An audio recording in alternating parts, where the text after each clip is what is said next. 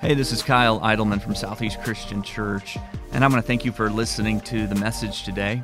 As we open up the scriptures together, I pray that this message inspires you, challenges you, and is the right word at just the right time in your life. Enjoy the message. Well, I want to thank all of you for the happy 73rd birthday wishes.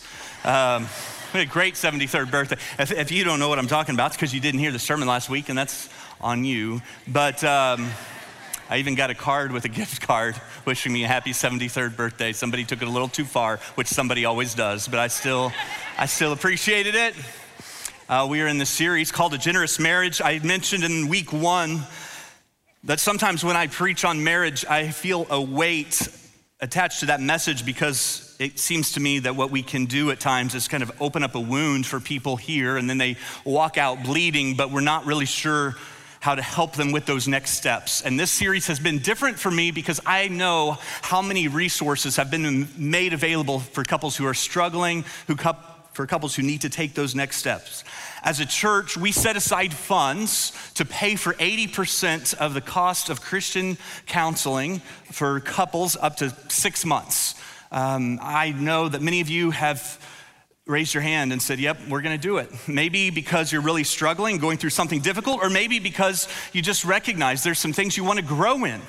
It's really healthy, and I am so grateful for those of you who have been willing to humble yourselves and take that step. We've had more than 450 couples sign up and say, we wanna grow in that. If you're one of those couples, let me challenge you to take the next step. Don't just sign up, but make the appointment. Don't just make an appointment, but go to at least 2 or 3. It will make a difference. If you're one of the couples who've been thinking about it, but you haven't done it yet, this is the weekend to do it. It's the last weekend of the series. If you text the word marriage to 733-733, you'll get a link. You can sign up for that. If you're married and like one of you says, I think we need to do it, and the other one thinks, well, I don't think we do. Let me be the tiebreaker. You do. You need to do it. Just go ahead and take that next step. I just want to encourage you to do it. You will not regret that. We've also made it available for those of you who want to contribute to the fund to help support those couples to do so. So if you want to give a gift towards that, you can, again, text the word marriage to 733-733. There's a way for you to give a gift that would go towards that initiative. Also on there, on that page, is an opportunity for you to sign up to be a marriage mentor. For some of our couples who want to apply to do that and be trained in that, we would love to talk to you more. But that page has different resources, so make sure, text the word marriage to 733-733, and you'll get a link that'll help connect you to some other resources. I know that in a church like ours, that there's some of you who are here, and this is like the last resort. It's 4 weeks, we're on week 4, and you're like, you know what? Still, I don't think I want to do this anymore. Divorce just seems like the best option for you. I read a study that refuted what's sometimes called the divorce assumption. The divorce assumption goes like this, that if you're in a miserable marriage, you only have 2 options. Get divorced and be happy, or stay married and be miserable. That's the divorce assumption. What is consistently refuted is that divorce is not a pathway to happiness, that it's more likely to bring about anxiety and stress and depression.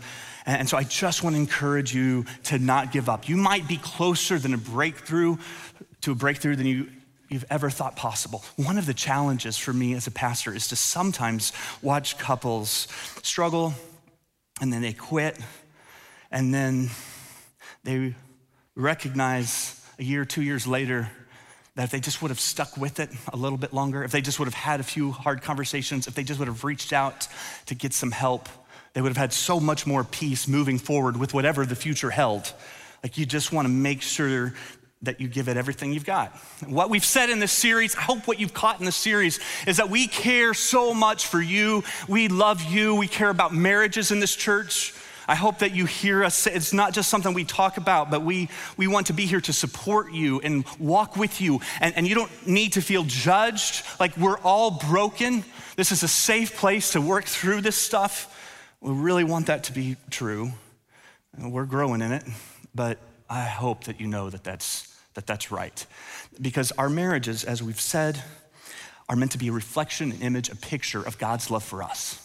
That the way we love one another as husband and wife is meant to show the world this is God's love for the church. That metaphor is used in the Old Testament. It's used in the New Testament. So Paul says in Ephesians, I'm not just talking about a husband and wife, I'm talking about Jesus and the church. Like there's a mystery to all of this. We care about marriages because we care about you, but we care about marriages because we care about the glory of God. And we believe that the glory of God can be demonstrated in our marriages. We believe that God can show off what he can do in our marriages, where he takes something that seems broken and impossible and he turns it into something that's beautiful. He takes something that maybe you've given up on and the people around you've given up on, and he said, well, wait, I've not given up on this yet.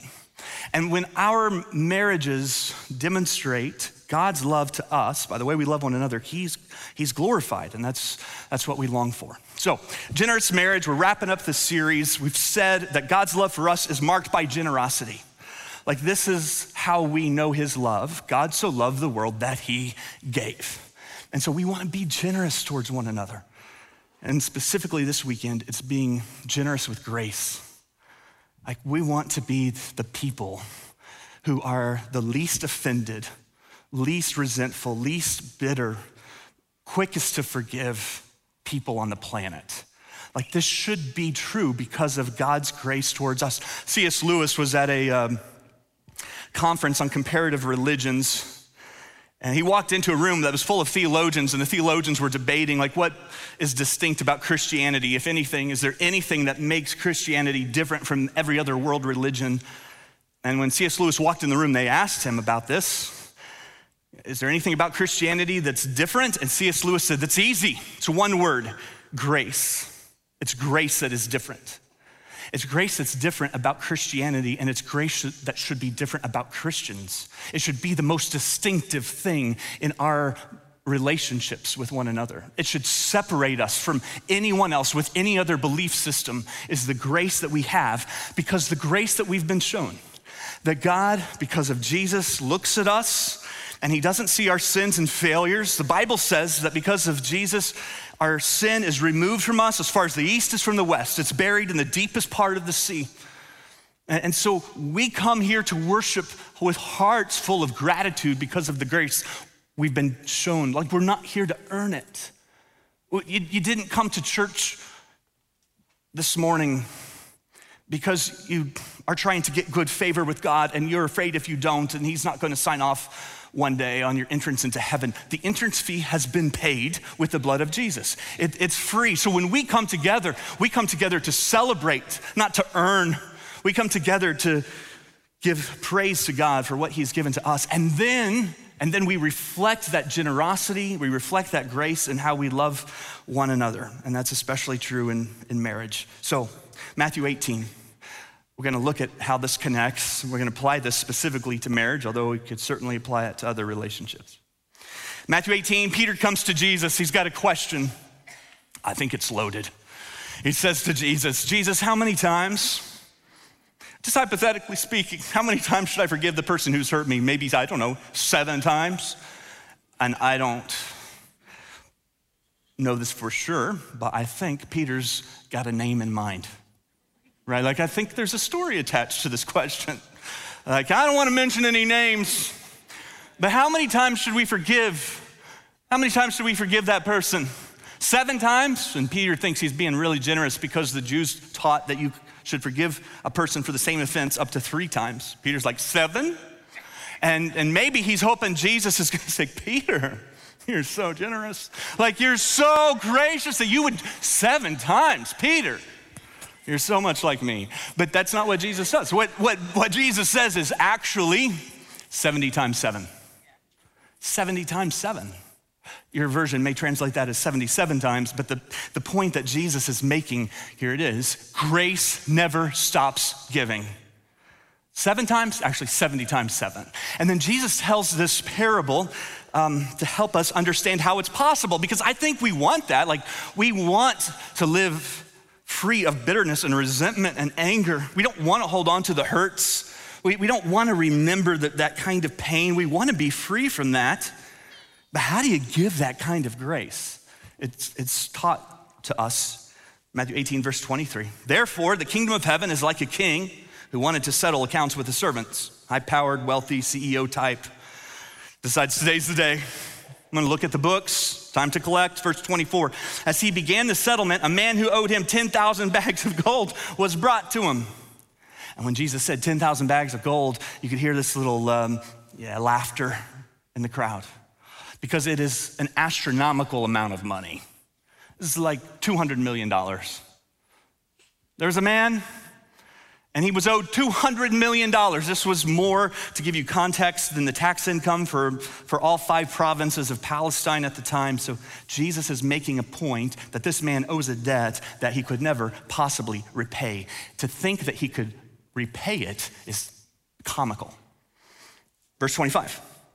Since he was not able to pay, the master ordered that he and his wife and his children and all he had be sold to repay the debt, to at least get some of it back, to at least make a dent in it. There was no way this man could make up the difference. It's a huge debt. And the amount of money here is meant to reflect our standing with God, that all of us, whether you know it or not, whether you want to admit it or not, we have a outstanding balance with God because of sin outside of Jesus. Like without Jesus, we had this bill that we could never pay. And for you to think that you could is funny. Like for you to think that you could somehow do enough good to offset that bad. $200 million. Like you can't do it. Now look, I know what we try to do with this balance is we try to compare what we owe to what it seems like someone else owes. Well, I might owe $200 million, but they owe $400 million, as if that makes our balance somehow more reasonable or likely to be paid off. So maybe your approach with this debt towards God is to just kind of, I don't know if you've ever been in a position where you know you don't have the funds for the bill, so why even open it, right? So you just pretend like you didn't get it, you leave it in the car unopened, don't check your mailbox because you know you can't pay it. That's why a lot of people avoid church and stay away from places like this. Let's just leave the bill unopened. It's better to not think about it. But the reality is that we all have this outstanding balance that we could never repay on our own. Verse 26, at this, the servant fell on his knees before his master and said, "Be patient with me, I'll pay back everything." Well, no, he won't. There's just no chance of that happening. He can't afford the interest. Verse 27, the master took pity on him, had compassion, and he canceled the debt and he let him go. What? My $200 million. And it doesn't say that he extended the note. It doesn't say that he lowered the monthly payment, cancels it, erases it, as if it never happened. Just incredible act of grace. Verse 28, but when that servant, the one who was just forgiven $200 million, found out about one of his fellow servants who owed him 100 silver coins, $20, he grabbed him and began to choke him. "Pay me back what you owe me," he demanded. Says this guy who's forgiven $200 million, says to the guy who owes him $20, "Pay me what you owe me." It's like coming into church on a Sunday and worshiping and singing praise to God because he is so gracious. And then we get out in the parking lot and we are frustrated because somebody pulled out in front of us. That's what it's like. Right? It's like we come in here to worship and we take communion and we thank God for the grace that he's given us, and then we get in the car and we pick up in an argument from on our way into church. Still not really talking, still being mad about it. That's what it's like. And so you read this story and it just seems incredible that this guy who would receive such grace wouldn't be generous in that way. The guy who owed him $20 fell to his knees and begged him, "Be patient with me and I'll pay you back." And if you don't know the story, you think, well, I know how this is gonna go. Of course he's gonna forgive the debt. Please, I mean, of course. Of course he's gonna erase it. How could somebody who's received grace on such a generous scale not turn around and give it? Verse 30, but he refused. Instead, he went off and had the man thrown into prison until he could pay the debt. And when the other servants saw what had happened, they were outraged, and they went and told their master everything that had happened. Then the master called the servant in. You wicked servant, I canceled all that debt of yours because you begged me to. Shouldn't you have had mercy on your fellow servant just as I had on you? And in anger, the master turned him over to the jailers to be tortured until he could pay back all he owed, which would never happen.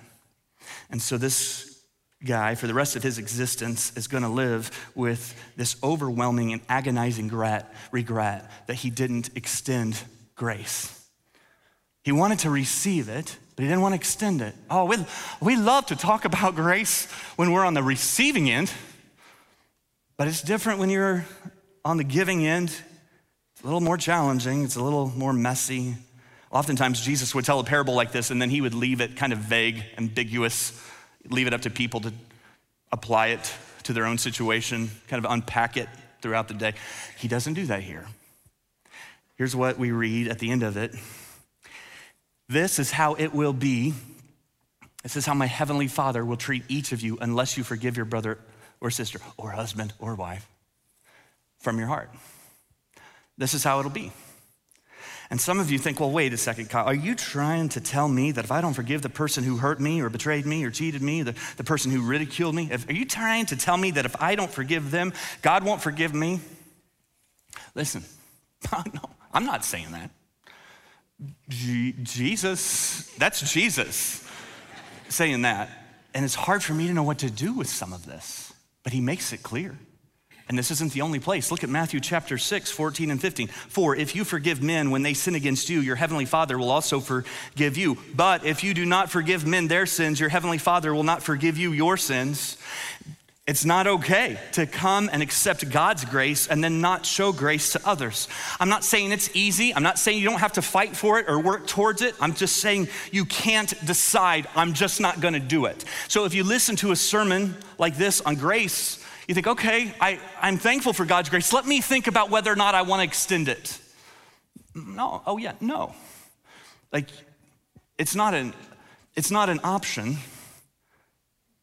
If you receive it, you give it. I get it that it's a journey. I'm not saying it's the easy button, but it is this commitment to move towards it because of what you have received. It does not undo the reality of what you're owed. I'm not saying you don't deserve something. I'm not saying somebody isn't in debt to you. You might be owed a lot. You might be owed a marriage. You might be owed some vows. You might be owed an explanation, most certainly owed some kind of an apology. I'm not saying you're not owed anything. I'm saying what you have been given, you are to give. Colossians 3:13, forgive as the Lord forgave you. The Bible says freely we've received, freely we're to give. And so how do we do that in marriage? How can we be generous with grace in marriage? A few weeks ago, I referenced Dr. John Gottman, a marriage relationship expert. He's observed thousands of couples. If you remember, he's divided them up into two categories, masters and disasters.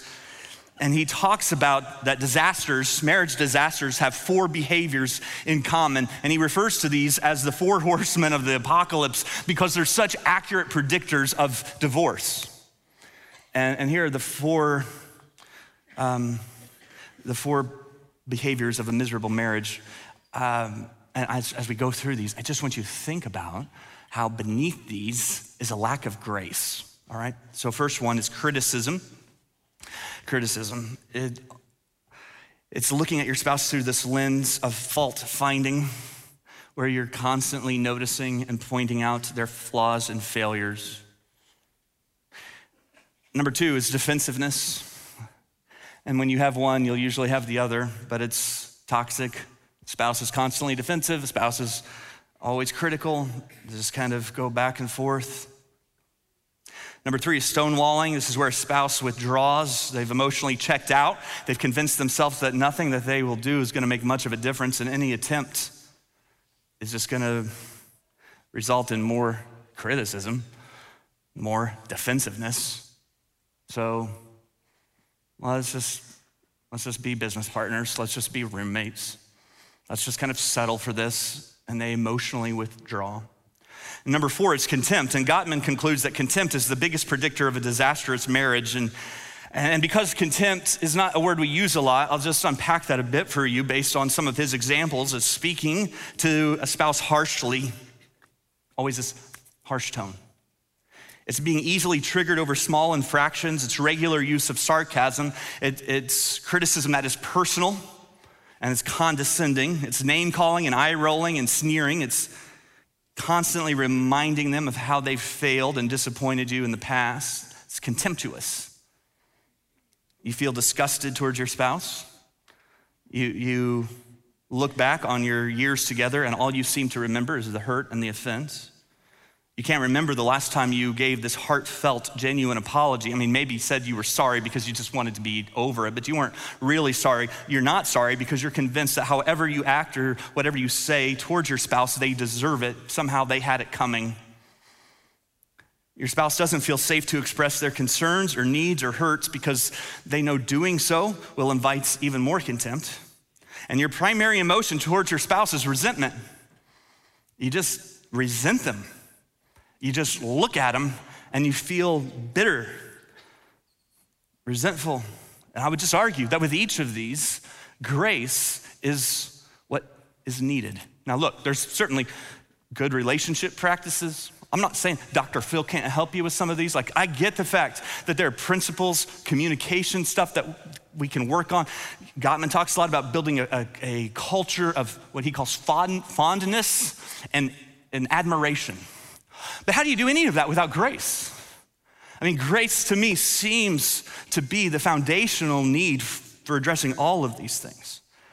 And Matthew 18 would say God's grace allows us then to look through a lens of grace, and it changes how we see marriage and changes how we see our spouse. Do you remember years ago there was an allergy commercial for, I think it was Claritin. And they would split the screen. You remember this? They'd split the screen, and on one half of the screen kind of showed you the difference it made when you took this allergy medicine. The world was colorful. Things were clear and crisp and bright and happy. But on the other side of the screen, they showed you what the world looked like when you didn't take this medicine, and things were foggy and murky and dark and discouraging and dim. And so you had to decide, okay, do I want to live this way, or do I want to live this way? And in many ways, this is what grace presents to you. Like you can live seeing your spouse through this lens where all you really see is despair and darkness and not a lot of hope, not a lot of color. Or grace can give you a different lens through which you look at your spouse and see your marriage. I just believe that Jesus uniquely gives us that lens. And that should affect every relationship. Like there's something wrong if you are a follower of Jesus and someone hurt you and you just refuse. You just refuse to have grace. You just refuse forgiveness. You just decide, I'm just gonna keep looking through this lens. And in doing so, the person you're really making miserable is yourself. And so, how do we do that in marriage? I'm gonna give you 5 commitments. And as we go through these, I want you to think through how this teaches us the gospel. Like this isn't just marriage we're talking about. It's about God's grace to us through Jesus. Here's the first commitment, is I will overlook the small things. I think this is a good place to start because in marriage, there's a lot of small things, right? Like small things become big things. Jesus said to Peter was married, right? We don't know of many disciples who was married, but Peter was married. And so when Jesus says to Peter, 70 times 7, I don't know what the math on that, I didn't figure it up, and I can't do it in my head. Anybody got a quick answer? Okay. So whatever that number is, you know where you'll pass that number? Marriage. Like you stay married to someone for enough years, and 70 times 7, you need to add a few zeros to that.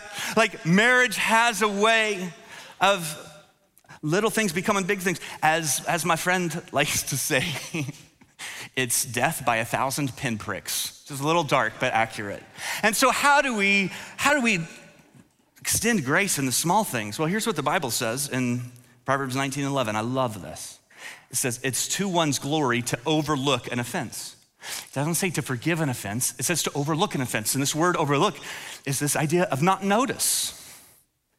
Like God's grace should so fill our hearts and so affect the way we see people around us.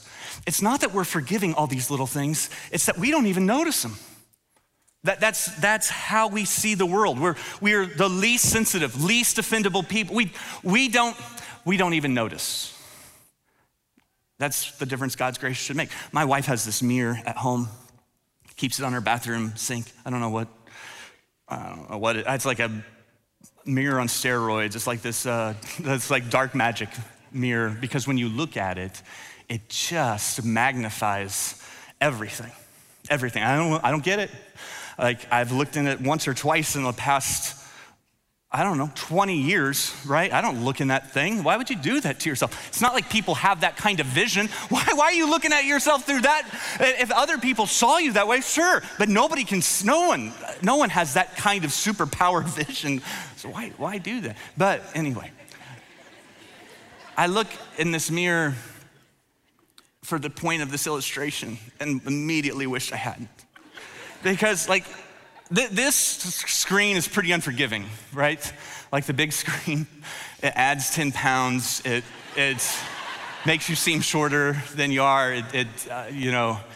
But this mirror, totally different level of insecurity. You see this blemish. I'm saying, don't look at it. Stop.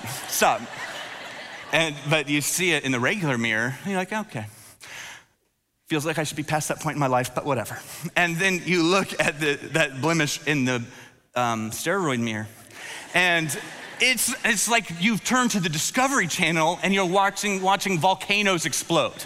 Like it just magnifies there, like wrinkles or Grand Canyon documentaries. Like everything is so much bigger, and it magnifies every blemish and blotch and bump, and for some of you, this is what it's like to live with you. Like being around you, you think this is your job, just to be the mirror that holds up everybody's insecurities and failures and mistakes, always quick to remind them, always quick to point out the little things.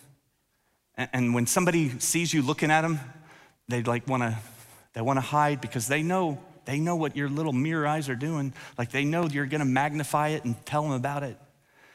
And so it's this commitment to say, because of God's grace, I'm not going to look at the small things that way. Commitment number 2 is I will remember the good things. I was reading this study. One of the most reliable ways to see if you're generous with grace is to pay attention to how you talk about the history of your relationships. Research shows that couples who have a positive view of their past are much likely to be happily married.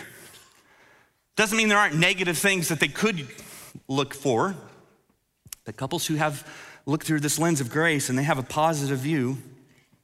One marriage therapist has a husband and wife come into his office. Before meeting with them together, he meets with them separately. He has each of them recount the history of their relationship. And he would say he can tell you everything he needs to know about how they talk about their history together. And so grace allows us to reframe, allows us to see the beauty. Grace can wash over the past. This is how God loves you. And the Bible says this, that because of Jesus, when he sees you without blemish or defect. He doesn't look upon you and see all your past mistakes and failures. I know that's what some of you think he sees. That's not what he sees. Because of Jesus. 1 Corinthians 13:5 says, love keeps no record of wrongs. I know some of you are good at forgiving, but you struggle with forgetting. Like you would say to your spouse, I have forgiven and I have forgotten. I'm just reminding you of what I've forgiven. so that you won't forget what I've already forgotten. Like it doesn't, and I think grace allows us to move forward. Doesn't mean that the hurt all goes away. Doesn't mean that further healing doesn't need to take place. But when we understand how God sees us, then we want to look at our spouse and we want to look at our past through that same lens. Let me think of the good things and the beautiful things. Number 3, I will think about the positive things. Gottman talks about the masters and disasters. He says that disasters and masters have this thing in common. He says, with masters, there's the habit they have where they're continually scanning their social environment for things they can appreciate and say thank you for. They're just instinctively in their relationships. They've learned to look through this lens of grace, and they just want to find things to notice, appreciate, express gratitude for because they know what they've received from God. Disasters, opposite. They are constantly scanning their social environment and looking for mistakes, constantly looking for things that need to change and need to be improved upon. Gottman says that masters have what he calls a positive sentiment override, which means that you look at something and then you decide to give your spouse like this positive intention, this benefit of the doubt. You choose the best possible explanation for what they said or what they did or the mood they're in, and you go with that and you believe that. Disasters have what he calls the negative sentiment override, which means you look at what your spouse said, did, and you just assume the worst. You just assume the most offense possible. So a spouse isn't listening to you, and negative sentiment override would say, my spouse doesn't care about me, my spouse doesn't love me, she cares more about this and cares about me. Positive sentiment override says, my spouse is distracted, maybe dealing with some heavy things that's causing stress and pressure. It gives them an explanation and then chooses to believe that. Philippians 4:8, whatever is true, whatever is noble, whatever is right, whatever is pure, lovely, admirable, if anything is excellent or praiseworthy, think about these things. And you just intentionally decide, I'm gonna think about that. I'm gonna think about that. Contempt comes from the negative sentiment override. Negative sentiment override will always lead to contempt. A buddy of mine told me that in his marriage, his wife for years just could never seem to turn the lights off. Great at turning them on, but could never seem to turn them off. And it just got to a point where it was so frustrating to him. It felt like all he was ever doing was going around turning off the lights, saying to her, can you please turn off the lights when you leave the room? And he knew it wasn't a big deal, and he knew he needed to check his attitude on these things. And so here's what he did. He said he just started, every time he turned off the light that she left on, he would just thank God for her. Just, I don't know, maybe that started with, thanks for my wife, God. Maybe it started a little, But his attitude began to change. He started to, when he would turn off lights, he would thank God specifically for these beautiful things about his wife. And over time, that positive sentiment override began to change attitude. Number 4, I will focus on my things. That grace allows me to be aware of my stuff. Not in a way that's guilt or shame producing, in a way that makes me grateful. The more I understand God's grace to me, the more I understand I don't need to be looking at the speck in my neighbor's eye, my spouse's eye, because I've had a plank in mine that God's dealt with or dealing with. You'll never be asked to forgive someone more than God has forgiven you. And if you don't think that's true, then you don't know yourself and you don't know the gospel. You'll never be asked to forgive someone more than God has forgiven you. Number 5, I will forgive the big things. Matthew 18:27, the servant's master took pity on him and canceled the debt and let him go. 2 verbs here, both could be translated as to forgive. One is cancel the debt. It's this idea that something has been permanently deleted, completely erased, no trace that it ever existed. This is God's grace to you. It's God's grace to you. I know some of you are visiting and the church thing isn't your thing. And when we worship, you don't get it and it just seems weird. This is it. And we have been forgiven. We've been set free, and it's not because we're better. It's not because we earned it or deserve it. It's just this free gift that God gave us. And when I see that, when I experience that, It makes me want to love other people that way. Again, forgiveness isn't a feeling. Doesn't mean you won't still hurt. Doesn't mean you won't still have questions. It doesn't mean trust will or necessarily even should be immediately restored. Sometimes that takes a while and it takes a lot of work to rebuild, even if that's the right thing. But you decide you're not going to bitterly dwell on what your spouse did or said. And it means that you're not going to make them pay. You cancel the debt and you let them go. He wasn't going to demand payment later. He wasn't going to hold him hostage. And this is the invitation for you to experience this and then to have it, to give. Oh, I love the stories that I get to hear of someone coming to Jesus because someone in their life changed in this way. They became a Christian, and it changed the way they started treating mom at home. It changed the way they started treating dad. It changed how they reacted in these moments. Became less harsh and more tender, less critical, more encouraging. And that grace just attracts, that's what I want. And in our marriages, we have an opportunity to model that we're gonna love our spouse in the shadow of the cross. I'm going to love my wife through the lens of grace. That's how I'm going to see her. That's how I would pray that she would see me, is through this lens of grace.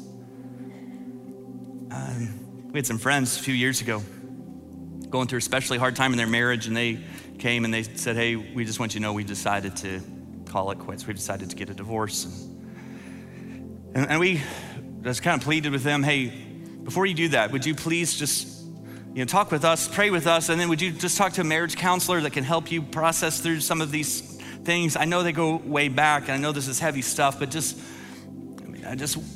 work through some of it and just see. And so they did, although they didn't really want to. And after 3 sessions or so, they came back and said, well, marriage counselor agrees that our marriage just needs to die. I'm like, well, it's not what I was hoping for. I didn't think that's the way it would go. Yeah, marriage counselor said our marriage needs to die and we just need to start over, new marriage, but with each other. We keep trying to fix all of this. We just think it needs to die, and we just need new marriage, same spouse. And at first that seems like, I don't know, what's the word? Naive? Unless Jesus has done this for your soul. Unless you've been in the baptistry and you've experienced what it's like. The old is gone, the new is come. Unless you get the gospel. If you get the gospel, then what they just described, it makes sense. That Jesus could do for your marriage what he does for your soul, absolutely. And so we want to celebrate that hope that we have, the grace that we have in Jesus. So what we're going to do at all of our campuses together as we wrap up this series is that we're going to take communion together.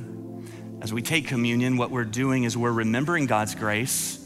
We're celebrating it, but we are not presuming upon it. We're not going to sit here, celebrate God's grace during communion time, and then walk out of here and be contemptuous and critical and harsh and demeaning. And we're not going to do that. We're not going to be those people. We're not going to be easily offended.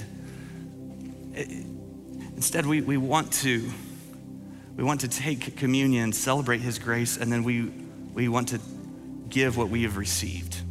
So during this time of communion, receive it, but then also commit yourself to giving it in ways that you need to. And then what we want to do as we worship is we're just going to have an opportunity for prayer down front. And then you can come down for prayer for any reason. We'd love to pray over marriages. Maybe you've got a really good marriage. Doesn't mean you can't be prayed for, right? Let us pray for you. Or maybe things are really falling apart and struggling and you don't think, would you let us pray for you? Or maybe you're single and you just need some prayer, that God would help you as a single person in this world, in this culture. Well, we just love to pray for you. So we're gonna have some of our elders and spouses and ministry leaders and spouses down front would love to pray for you. Let's take communion and then let's pray together. God, I thank you that even as we talk about marriage, we are talking about the gospel. that Jesus, you have loved us and you have been so gracious to us, so forgiving towards us. Oh. And God, I pray that you would forgive me of not just my sins, but specifically you would forgive me for my sin of ungrace that I have been at times so presumptuous, where I receive your grace, but then I don't want to be gracious. Forgive me for that, God. I don't want to be that way. I want your grace to fill me up and then just overflow out of my life onto my wife and to my kids and to my friends and coworkers. And I pray that would mark who we are. It would be what makes us distinctive as your followers. But God, I know one thing for sure is that we cannot find that kind of grace to give on our own. Like, we've got to receive it from you. The only way that it works is if it flows. And so I pray grace would just flow freely in these next few minutes as we worship. It would flow from you to our hearts, and it would flow out of us to the people around us. We would just be people of grace because you are a God of grace. It's in Jesus' name we pray. Amen. Thanks for listening. If today's message made you realize you need to take your next step with Jesus, we would love to help you with that. You can connect with us on any of our social media platforms throughout the week or visit our website at southeastchristian.org.